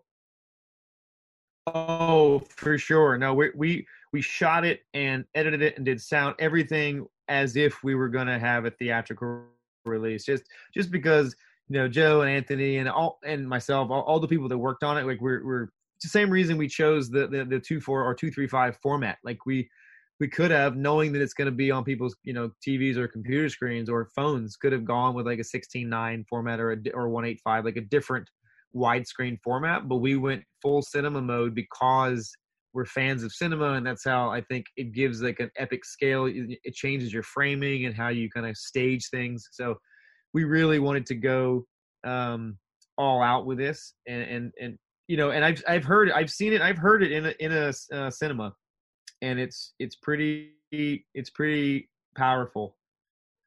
I mean, but it's a testament to everything that you guys have done and the decisions that you've made, that for those people that choose for whatever reason to watch it on a phone, I'm sure they get a hell of a lot of the same impact. It's just powerful stuff, these performances and the choices that you're making at every turn. Like, yeah, I'm sure it works at every scale, but this felt to me at least like the first time that Netflix had really done a genuine blockbuster, at every level. Like they've had big movies. The Irishman is a massively expensive film, but it's not kind of what you would traditionally think of as a blockbuster. And like this was the sort of first taste of people getting that at home. And it couldn't have come at a better time too, because it was at least just the beginnings of people not being able to get out to the movie theaters because of coronavirus and all of that. But it was a big event in my household, that's for sure. Well, I'm glad that we that's what we wanted it to be. We not couldn't have foreseen the state of the world when we were making it, but we were making it to be an event, to be like a big movie that was all of us come from working on big movies and love that kind of spectacle of cinema. And so we really wanted and because a lot of people do have they've got HD TVs and big screen computers and high definition phones, like I feel like it still would translate and could translate to to that to that medium of Netflix, and I think it did. And I've heard that from a number of people, and I appreciate that very much. That it was kind of a theatrical experience, because that is what we were hoping to do. So that, again, I just appreciate people, responding as positively as they did to the effort we put forth. And so can you tell us a little bit about the sequel and kind of how soon that may be happening? I mean, I imagine there's not a lot you can tell us, but I'm sure everyone is as hungry to hear anything that you can. Yeah, well, I mean, at this moment, I don't have a lot, just because Joe and I are breaking the story. Like, we're outlining and trying to find what is the best story to tell, what is the best, time frame, what is the best location, because you want to give people what they enjoyed about this movie. What is the emotional hook? Like, there's a lot of things that have to be sorted out. You can't just go like, oh, people love the attraction, let's give them more of the same, because a sequel was a tough thing, because you do want to honor the original and the spirit and kind of tone and feeling of it, but you want it to be that plus a little bit more, but not necessarily just more action or more emotion. It's got to be its own thing, and yet still in this universe and staying true to what the DNA of the project is. So we're working hard to find that at the moment, and we're excited. And a lot of it depends on the world opening up and where we stand with the state of things, because we'd like to fast track it, obviously, and get going, because we all want to get back to work, but we don't know exactly when that will be, and when people's schedules will open up, and there's a lot of moving parts to these kinds of things, but we're trying to get it going as soon as possible. Yeah, well, add me to the very long list of people that can't wait to see what comes next for Tyler Rake, and also from you. Like, are there other projects that you're working on, like other ambitions that you have? Are you planning to do a musical next, or is action the space that you want to sort of be in forevermore? Well, I do want to expand my horizons. I believe action is in my DNA. It's something I've always loved, and it really, I don't know, speaks to me, and I think we action and I communicate well. So I think the next one will have some action in it, but I'm open, right? I'm just looking for stories that need to be told, and films that have very kind of deep, thoughtful characterizations and very primal needs of characters that just tell a great story. And I'm looking for those right now, reading a lot of scripts and writing. So I'm not exactly sure what's going to be next, but I'm excited for to get in there and roll up my sleeves and present that next movie to the world. Well, thank you so much for making the time to talk to us about this one. It's been a real privilege, and I've certainly learned a lot, and I'm sure that the people listening at home have too. Thank you so much, mate. Well, I appreciate it, and I sometimes I ramble, but I tell you, I get excited about this stuff, and I love talking about it. The process of filmmaking is exciting to me. It's something that I love, and I'm constantly learning about. So thanks for the opportunity to share my passion and enthusiasm for the process of filmmaking. You mentioned your Instagram. Is there anywhere else that people should look to find you? Are you on Twitter or anything like that? No, I don't have a Twitter handle. I'm most of my social media is handled through Instagram. It's the Sam Hargrave, and I update, try to keep it fairly recent of either what I'm doing or what I've done in the past, just so people can kind of get a feel. Again, a lot of behind the scenes stuff and just what's happening with the movie or with my career, and just try to keep people updated. Well, thank you again, mate. It's been a real privilege. Thank you very much. I appreciate your time.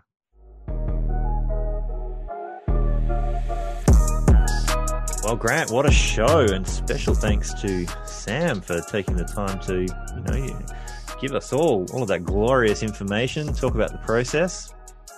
Yeah, well, Sam gets a lot of props, and rightfully so, for this incredible, 28-year wonder that's in the middle of this movie. But I just want to point out that I just did a wonder of the whole movie. That conversation was unedited, Dave. That was one take all the way through. Well, we've largely been doing this every week, Grant. So, I don't think you're saying. Don't think we get enough props. Yeah. No, I want to ask you a question though, Dave. Is there a breaking point? Obviously not in this film. I love the wonder. It's the centerpiece of the whole thing. But how long can a wonder get? Like, would you watch? 1917, I guess, is the answer to that question. And I love that movie. you largely just answered your own question. I'm not sure how I even am bringing anything to the table on this one, Grant. You're laying down the questions and you're bringing the answers yourself. I'm not even getting a look in. Wait a minute. I know how I can cut the budget of this show suddenly. This is going to be a far more profitable enterprise. Well, I think that is it. We've come to the end of our show, unless you've got something else to add. Only that it was, as every week, just listening to the filmmakers, like dissect their process, listening to you talk to them and ask them the questions, and getting all these little nuggets of information. I'm I wouldn't say I'm an unwilling participant. I'm a willing participant here, but I'm the silent little viewer. I'm for the first test audience for every one of these podcasts, and I got to say, it's given me the warm fuzzies to hear all these little nuggets of information. Like I feel like I'm part of a little secret club here. You are, at least until we start releasing these things. Well, which by the time that anyone's hearing it, we'll have released them, which will mean that we also have a catchphrase to end the show with, but we don't currently. No. But please still submit those catchphrase suggestions to our Instagrams. You can find me at Grant Sputori, and you can find me at Is That You, Dave. The show even has its own Instagram now. That's how fancy we are. We are at The Commentary Cast. Feel free to stop by, drop us a comment. Maybe suggest a catchphrase or another film that we could feature on the show.